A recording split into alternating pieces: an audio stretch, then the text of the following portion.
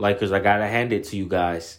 You guys could have done all that talking and all that walking, but instead, in my opinion, you guys were humbled about it. And I really like that for this team, especially. So again, congratulations to LA. You could have matched the Grizzlies' energy by doing all that talking and Memphis doing all that talking. And there would have been two outcomes. None of y'all would have done the walking, or Grizzlies possibly would have done the walking. But it didn't end that way.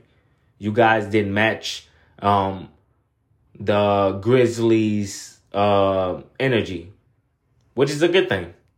So congratulations to LA. Have a great day, by the way.